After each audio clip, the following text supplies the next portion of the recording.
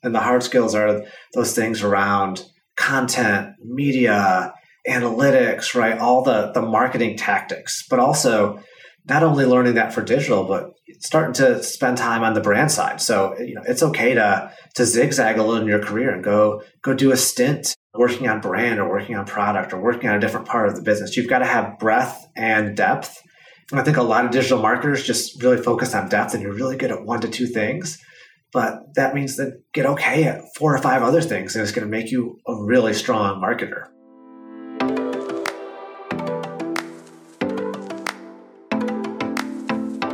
Welcome to episode 39 of Clicks to Bricks, the podcast about multi-location marketing. I'm your host, Rob Reed. My guest today is Alan McGee, and he's Vice President of Digital Marketing and Technology for Church's Chicken. The focus of our chat is digital transformation. Alan arrived at the QSR brand about 2 years ago and started with a blank slate. Fast forward through the pandemic, and they're heading into the third and final phase of this journey. A big part of the challenge here is sequencing and getting the entire restaurant tech stack to integrate, from online ordering and local listings to a customer data platform, social media playbook, mobile app, loyalty program, and so much more. So that's what you'll learn about in today's conversation. Alan McGee, thanks so much for joining us on Clicks to Bricks. Rob, thanks for having me. So where does this podcast find you? Coming from Atlanta, Georgia. So where it's nice and spring and a little polleny.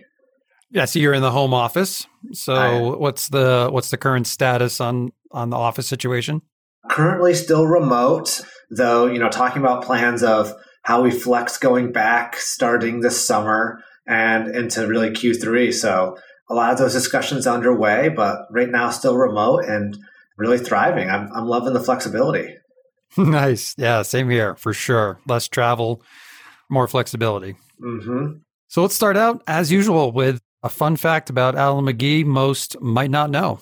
So fun fact, everyone's gotten different habits and tried different things over the past year. And 2 things that are kind of on the different spectrum that I've gotten into is one is coffee. And I've always liked coffee, but now I bought all this coffee equipment. I've got 4 or 5 different blends. I'm making it different ways. Like my whole coffee routine is crazy, but I never thought I'd get that much into coffee. So, all right. So I can definitely go there with you. Is it all drip, press? Are you doing a range of different methods? A range. So, French press some, and then I've really gotten into drip and pour over. And so I'm doing a little of that and different type of beans. So you got a good grinder too? I did. Experimenting with different fineness of the grind. I bought a fancy grinder, bought a fancy kettle, way too much fancy coffee equipment, my wife would say. That's great. No, yeah. Everybody's taking up new hobbies. One of our new ones was karaoke. Oh. We actually already had our coffee pretty dialed with, I have a commercial espresso maker. So we're pretty into it here. And my wife and I have been for a really long time. So that wasn't anything new for us for the pandemic, but yeah, that sounds like a lot of fun. Yeah.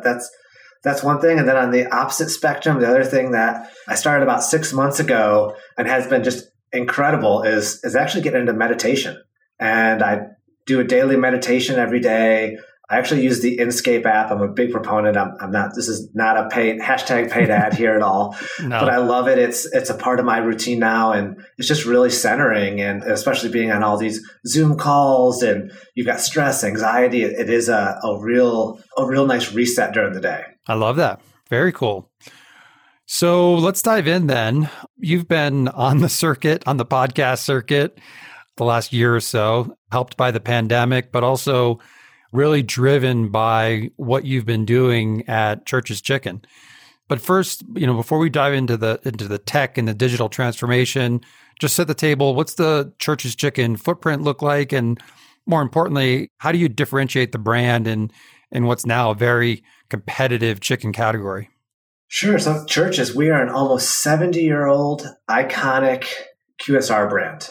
1952, we were founded in San Antonio, Texas. And our footprint is a little less than 1,000 restaurants. We start in the Mid-Atlantic, kind of swing through the Southeast. We have a big presence in the South Central part of the U.S. So Texas has about 1/3 of our restaurants. And then we have a strong presence when you continue west all the way up to the northwest. So a very strong presence in there. But as we think about differentiation and how are we different than other chicken players, other QSRs, us, it comes down into our heritage and our food. And I'll say our tagline is bringing that down home flavor. And that's something that we do really well. We make handmade honey butter biscuits in-house every single day. And I know they are because when I did my in-store training, I was back there stirring and scooping and baking. We make fried okra, jalapeno cheese bombers, and then all of our fried chicken and tenders are all small batch made. So they're constantly making them throughout the day. So typically when a guest is getting chicken, it just came out of the fryer and it was fresh made.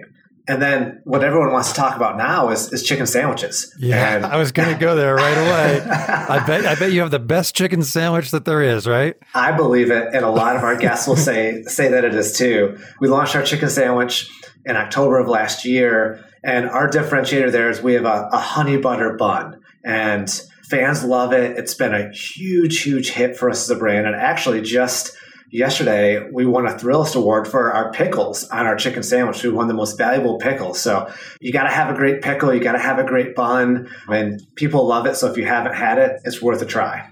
I love the pickle flavor on sandwiches. I think that's key.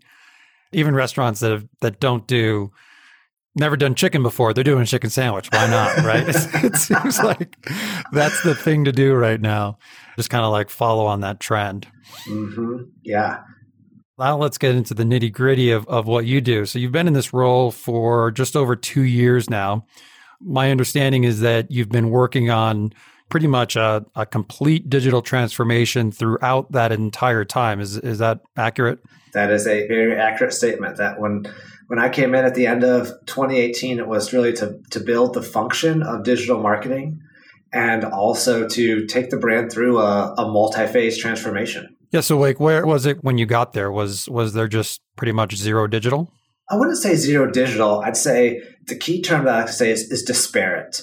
We had disparate marketing strategies, technology, data. They all lived in silos and they really weren't working together. And there wasn't an overarching strategy with them all. And there was activity that was happening, but it just really wasn't having an impact. It wasn't driving really any business. And so that's where we kind of almost had to take a step back and reset and say, where do we want to be? And then how do we build to get there so that digital does have a much bigger impact on driving sales to our restaurants? And I mean, has ROI been kind of at the center of everything that you do digitally, or is it just a kind of a feature of digital? I think ROI in certain areas. I'll say that we try to look at digital as a sum of all the parts. When you break down all the individual parts, we'll look at different ROIs of different parts of the business. But ultimately, it's all driving to the top line sales. And a bigger part that I focus on, I would say, is attribution. Is how are all the channels attributing to that consumer decision to show up to churches? And some of them may be second or third on the list. Some of them may be tied with others. Some channels and activities may be the sole attributor. So we really have to measure and look differently at it all. But when we're spending, sure, ROI is in there, and we're always looking to say, hey, are we seeing a positive return on those dollars that we're investing?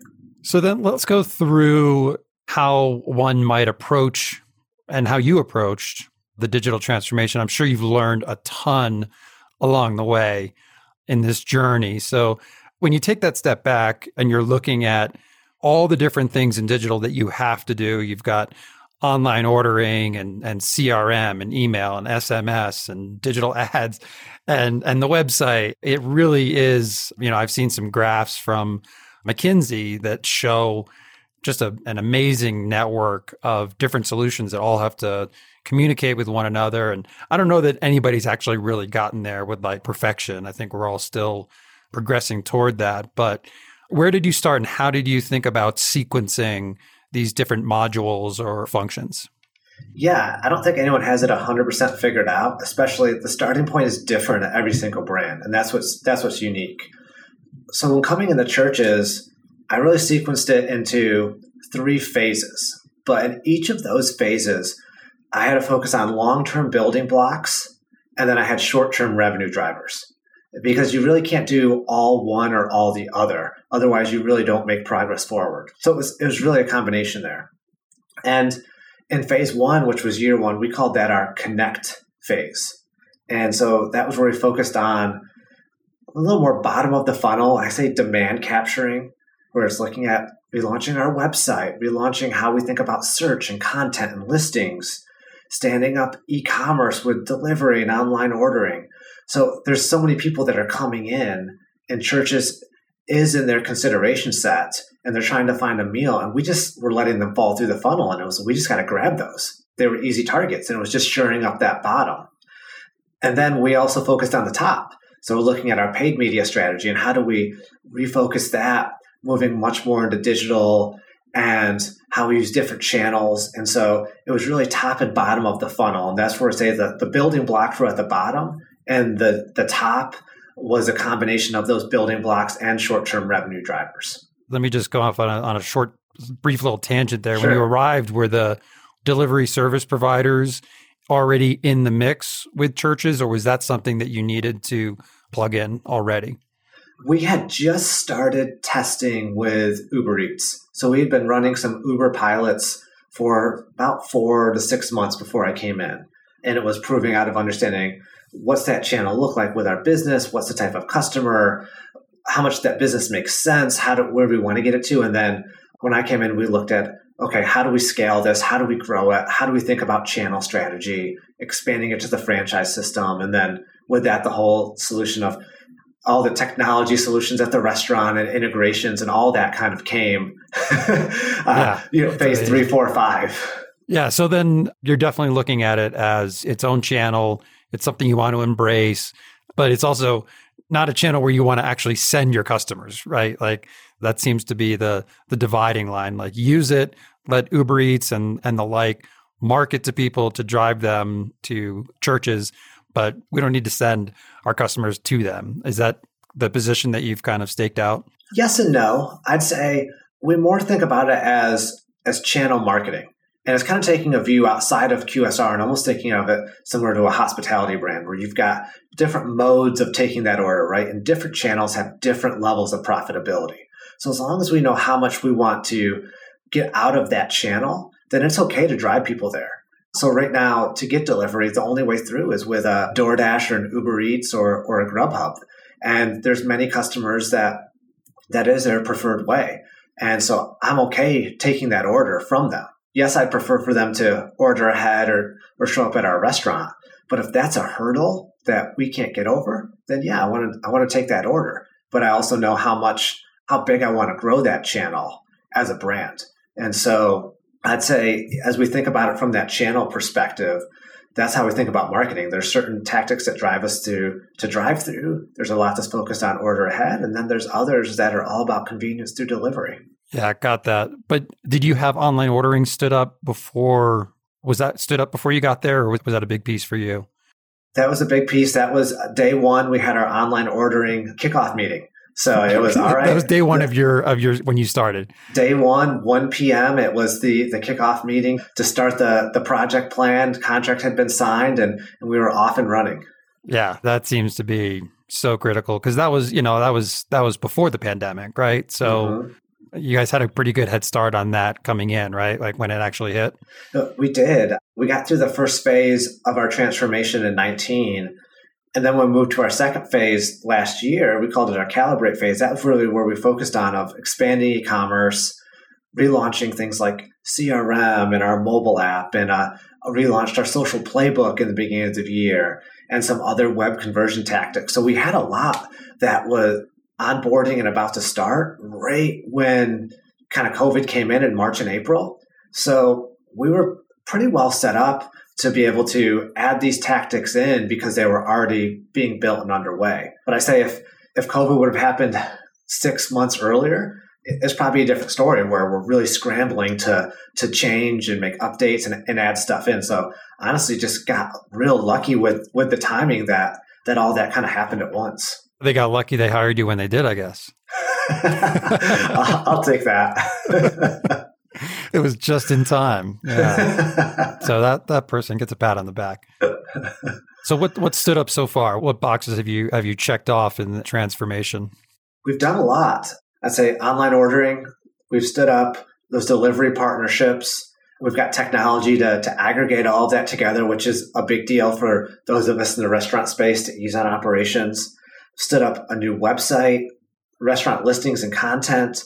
We launched a new social playbook, mobile app, email, and then we also have been rolling out a new point of sale. And tied with that, we've launched a customer database platform that then pairs into a data CDP that then pairs into a data lake that goes into CRM. And so it's a lot of acronyms, but it's kind of cool to have all these systems to go from the data coming in all the way to get us to some level of behavioral marketing on the output. So that's been a big part of all of this is how do we take all the pieces of technology and marketing, have them all talk, connect from a data perspective, and all work together. So there's really no silos.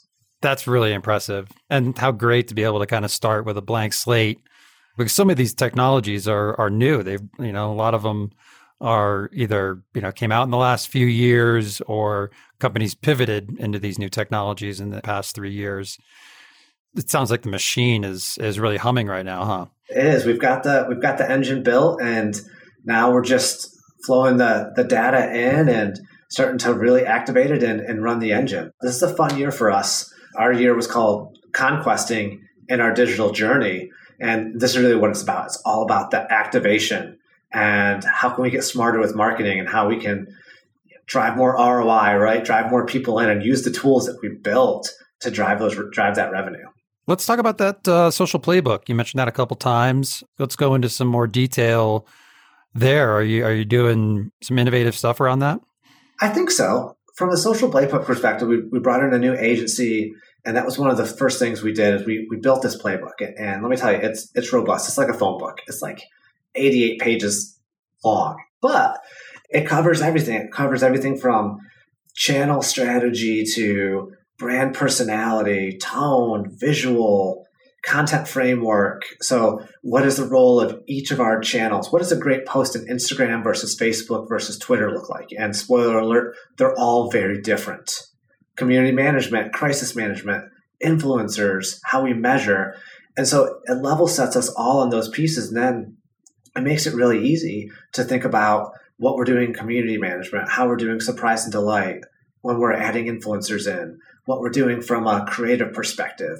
And so we've got a starting point where it's not having to reinvent itself every time. And we had some huge gains in 2020, really focused on engagement, growing our fan base, and just showing the love to our church's fans. We call them our day ones. And that's a big part of what we do in social is focus on those day ones and give that love back to our fans.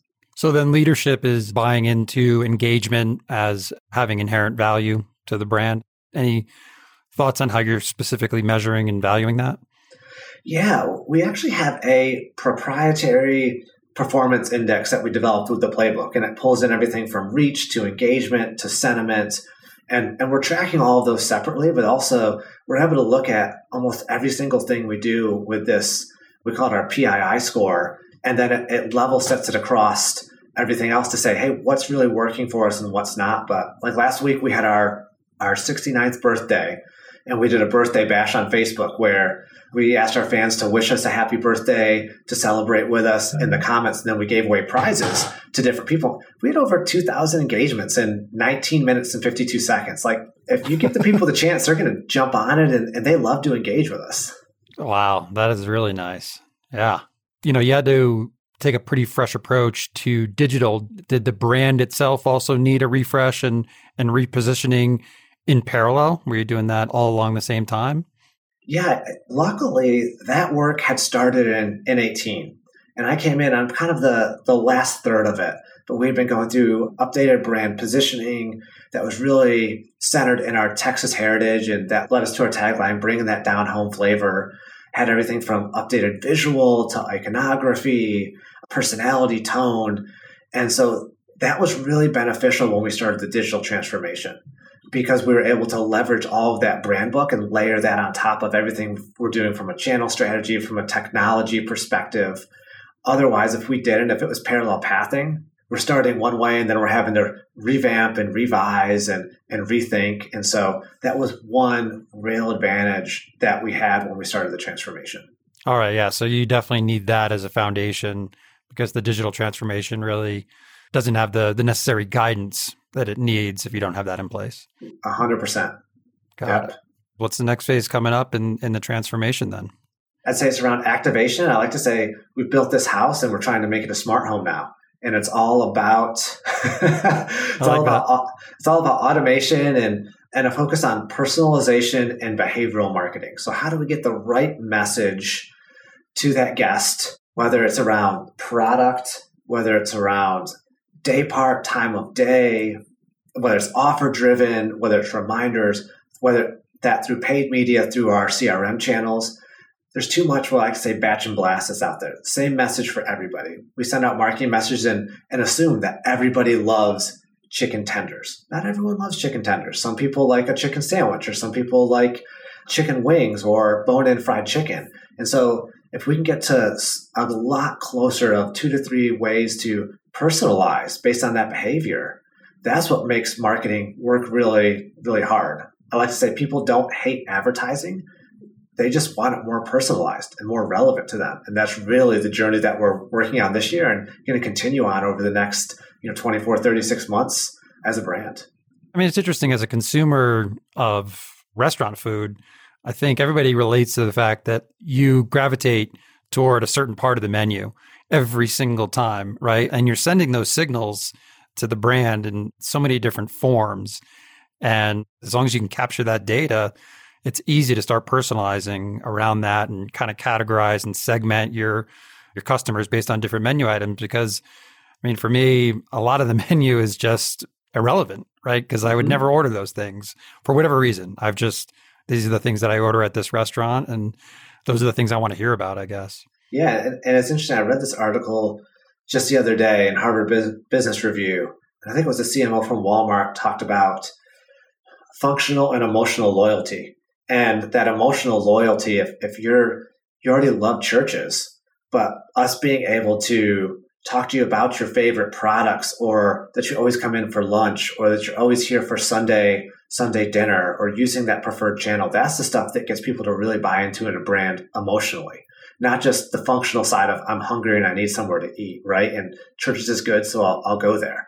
I really love this idea of this emotional loyalty. And a lot of that comes from behavior. People are telling us their behaviors every single day. So that's information that they kind of expect us to use. Yeah. I think they appreciate it when you do, consciously or unconsciously. Right? It's just going to be more relevant. Let's get a little bit more tactical. And I want to talk about your approach and maybe appreciation for Google My Business, right? Because I've actually I've always seen Google My Business through the kind of third-party platforms, but recently I've actually had a chance to get in with a friend's restaurant who's got like 20 locations. I mean, I was just blown away by the amount of data that GMB has. I mean, especially for 20 locations, you've got almost like 1,000. Are these data leveling up to the CMO? Because a lot of times it doesn't seem that sexy. It's not like a big splashy ad campaign, but like these are customers, like it'll tell you like, here's the zip codes that people clicked for directions from to get to this restaurant. Like you could get down to that level of granularity and all the search terms and all the clicks for directions, which you can really put dollar amounts, right? If somebody's clicking for directions, how often do you as a consumer click for directions and don't actually go there, right? So talk to me a little bit about that as I think it's a huge channel, but the CMO might think of it as like a small channel, right? I think that's a fair sentiment. I mean, myself and my team, we spend a lot of time looking at our GMB data. We've got a dashboard set up that pulls a lot of it in. And I'm looking at everything from customer journey of where are they coming from, what's going on in that journey to get to a conversion point, what are they looking for from a discovery perspective. So there's so many great nuggets and insights that you can pull out of that to aggregate up. I think it's different, like you say, when you're looking at an individual or a multi-locations, a few versus a lot, but we're able to aggregate a lot of that up to then make changes. And there might be changes that we look at from content, from what we're buying in paid search, to to also our restaurant pages. What other type of content do we need to put on there so that we show up higher in organic search?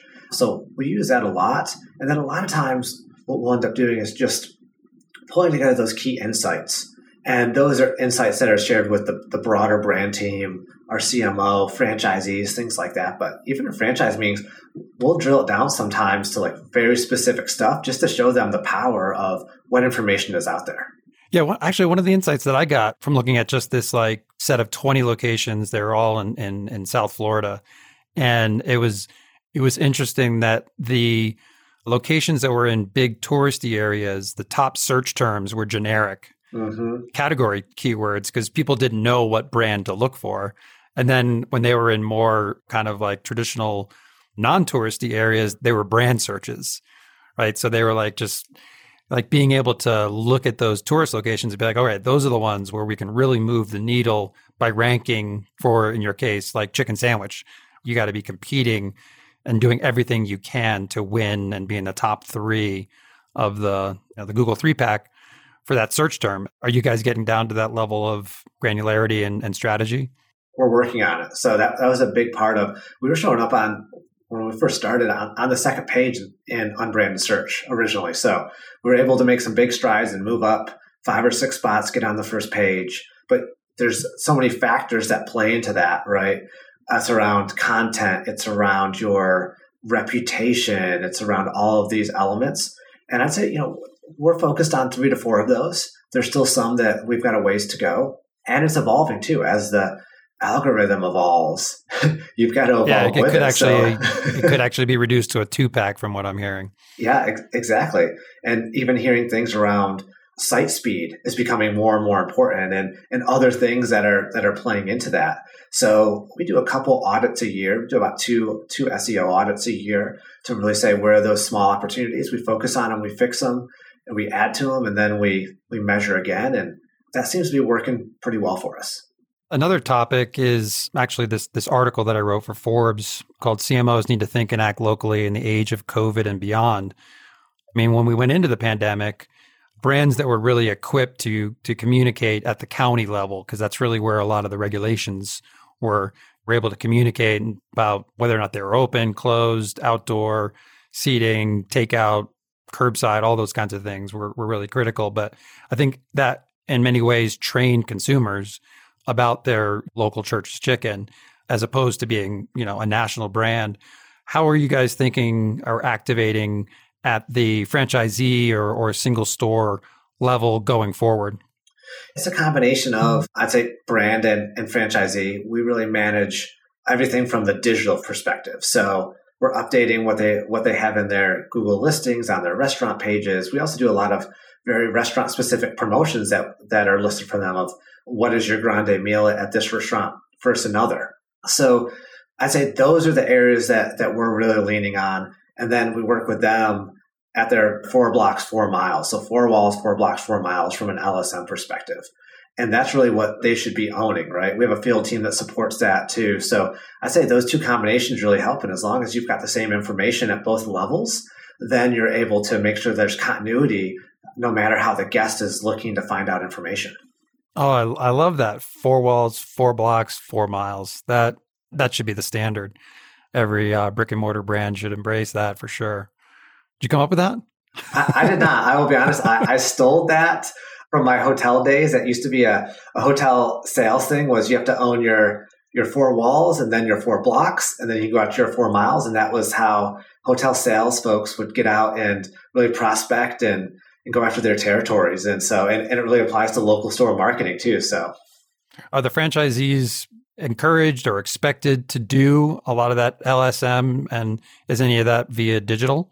I'd say it's highly encouraged. You always want your franchisees and your general managers to be involved in the community. It ties to that emotional loyalty. Most of the digital kind of gets farmed back up to us. So if they're interested in doing something, they'll make updates to their profiles. Sometimes if there's something going on locally that we're going to support from a social media or a PR perspective. So we really try to partner with them. Same with everything from offers. We will do digital offers for them and things like that. But I'd say the majority is around at that local level. And are you also centralizing the reputation management function in terms of responding to reviews, or are you not responding to reviews? Where do you stand on that one? It's a combination. There is some response happening in there, but we are looking to centralize that in the future. That's in this next stage of the roadmap for us. Nice. It's super important. It's become more and more important.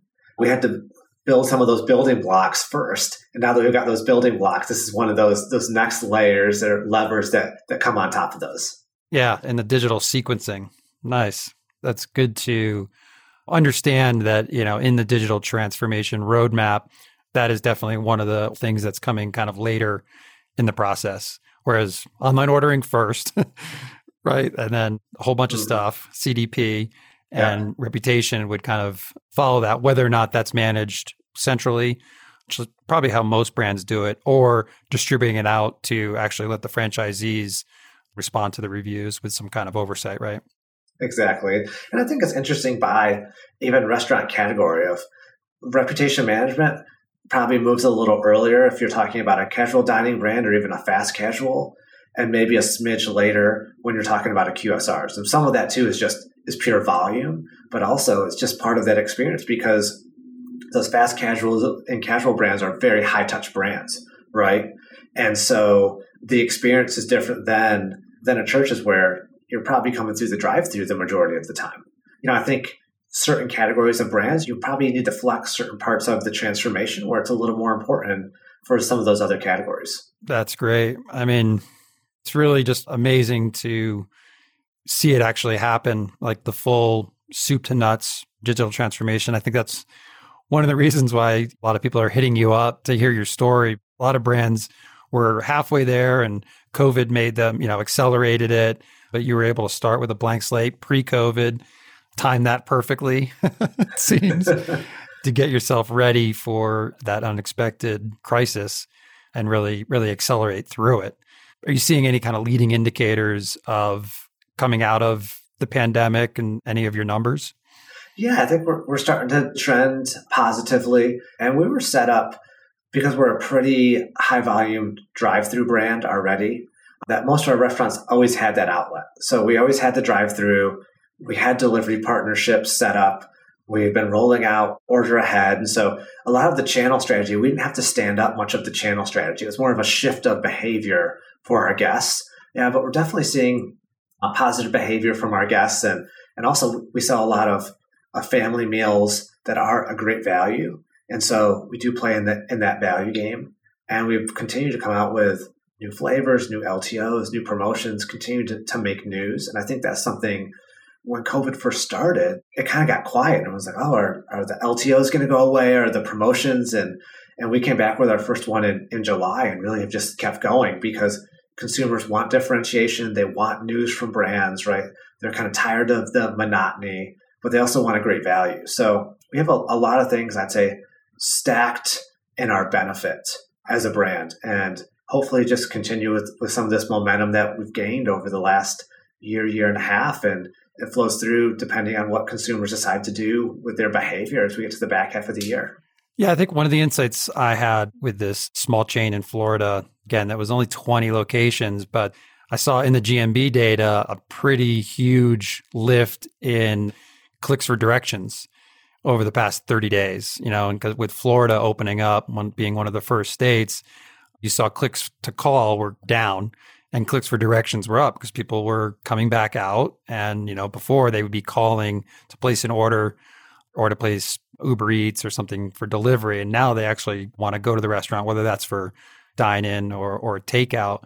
But I think that's going to be an interesting data point to look at as everything starts to open up. People are going to want to go to the restaurant, even if it's easier to have it delivered, people just want to switch things up, right? Exactly. And they'll probably have restaurants that say, this is going to be my experience restaurant. This is going to be my delivered at home restaurant.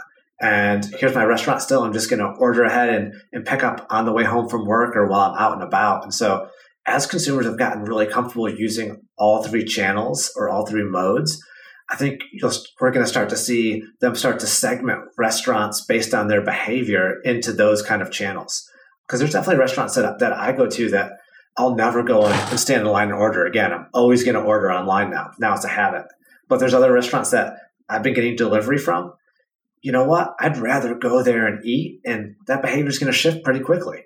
I want to ask about some advice for younger marketers, specifically in digital. And it's interesting that, this kind of next generation is going to be native to all of these new behaviors that we're kind of immigrants to. We're having to adapt to this, but this is just, they know this intimately. This is just, they take it for granted, kind of like us, adapting to smartphones when they came out. But our kids, they pick them up and they don't know a world before there were smartphones.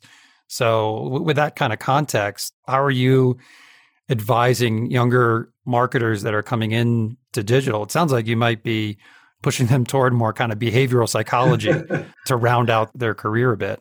Yeah, I'd say there's two areas, and I work with all my team members on this. We've got personal development plans, and there's two buckets. I call them the hard skills and the soft skills. And the hard skills are those things around content, media, analytics, right? All the marketing tactics, but also not only learning that for digital, but starting to spend time on the brand side. So, it's okay to zigzag a little in your career and go do a stint working on brand or working on product or working on a different part of the business. You've got to have breadth and depth. And I think a lot of digital marketers just really focus on depth, and you're really good at 1 to 2 things. But that means that get okay at 4 or 5 other things, and it's going to make you a really strong marketer. And then the other part is the soft skills. And this is where I spend a lot of development time. And it's around things like presentation skills. How do you get confident being able to talk in front of a crowd, being able to share a point of view, being able to inspire, emotional intelligence and managing a team? How do you manage your time as a first-time manager along with your team members' times? Because there's transitions in your career and no one tells you how to do it, right? You have to figure that stuff out. So I spend a lot of time doing that, and then also trying to push people to say, get out of your bubble. You got to get out there and network. You got to get involved with organizations in your city, and being part of those networks and learning outside of your own brand or of your own office. That's where you start to really learn and you start to strategically think. And so I spend a lot of time on the soft skills trying to push people towards those, because those are the things that are going to make the difference. If you want to make that jump from manager to director to VP and get up there, you could be the best tactician if possible. If you don't have those soft skills, it doesn't matter. The ceiling's going to be low. I couldn't agree more on that. I think that's very helpful advice and guidance. And I would also refer people to a great episode of the Think with Google podcast. Currently, it's the most recent episode, but it's about the CMO. And they interview a number of CMOs about the challenge of essentially justifying their existence to the rest of the C-suite and the board, right? And it kind of comes back to your presentation skills and your communication skills, because it's becoming, the CMO is the shortest tenured executive in the C-suite. And it's always been a challenge to communicate what they're doing to drive value for the business to the CEO and the board. And it's a great episode, though, that kind of actually even gets some of the board perspective, what they want to hear from marketers and from the CMO. So, but yeah, if you don't have those skills, you're certainly not going to be able to do that. Yeah, I'll have to check that one out. That sounds real interesting. Yeah, it's really good. I was like, whoa, because I subscribe to it, but they don't do a lot of episodes. Mm-hmm. Not a high frequency podcast, but all of a sudden it just popped up and it was super relevant. So I think I just listened to it yesterday, actually. Let's wrap up with the lightning round. A few different topics, kind of quick reaction. And how about Generation Z? Oh, Gen Z. Empathy, enthusiasm, and impact. So big impact. All right. How about TikTok? Addicting and a snowball. It's a snowball. It keeps rolling, getting bigger and bigger and bigger. I'm amazed that it continues to grow. Is that in the playbook yet? It is in there. We're not super active in TikTok. We're doing more with TikTok influencers. I still think it's a place some brands have kind of figured it out. It is a different animal from a brand perspective. And I'd say the Instagram, Facebooks, Twitters of the world work really, really hard for us. But it is potential for the future. And how about Yelp? I'd say evaluate it by your brand. Yelp's kind of similar to what I talked about with reputation management. For some brands, it has a really, really high impact. If you're a local brand, if you're a casual dining, if you're an experience-based brand, and people still use Yelp a ton, especially Gen Zs. It's kind of like come full circle around for them. Oh, really? It. I didn't even realize that. I hear more and more Gen Zs talking about, look this place up on Yelp when they're visiting, when they're traveling, looking at reviews. So I'd say if you're that type of brand, that's somewhere that you definitely want to invest some time and manage. I think when you get down to kind of the mass brands like a QSR, it has a little less of an impact, but it's still an important channel for us. And then the final question is, like, are there other leaders in multi-unit enterprise that you admire and would want to see interviewed on this podcast? Yeah, there's a ton that are out there. There's some really smart people in the QSR world. It's funny, as I was looking through who had been on this before, you've checked a lot of names off the list, like Andrew and Aaron and Joanne and Kristen. And I've worked with a number of these different people, Atlanta being kind of the restaurant hotbed. Really everyone kind of works their way around. And I was like, man, you've brought a lot on here. So it's tough for me to think about, but I'm sure that there's a handful that are out there. There's some real smart up-and-comers that are managers, directors at a number of brands that are doing some really cool stuff. And I say, keep an eye out for some of these smaller brands and some of these up-and-coming fast casual brands. Like, they're doing some really great work, and they're making that leapfrog because they're building it from scratch. Those new brands certainly are interesting because they've got this blank slate to start with. They're not saddled with a bunch of legacy technology and kind of on-premise, software and stuff like that they have to rip out and replace. They're just off to the races. It's pretty cool. Yeah. Well, Alan McGee, thanks so much for sharing your story. Congrats on your success, and I look forward to following it into the next phase. Thank you, Rob. I really appreciate the time, and I've enjoyed our conversation. And for everyone out there, check out our Church's, try our chicken sandwich, check us out on social media, and hope to hear from you. All right. Thanks so much for listening. If you enjoyed this episode, be sure to share it on LinkedIn and to subscribe on iTunes, Spotify, or wherever you listen to podcasts. Also, you can sign up for our newsletter at clickstobricks.fm for exclusive content and previews of upcoming shows. I'm your host, Rob Reed, and this is Clicks to Bricks, a podcast about multi-location marketing.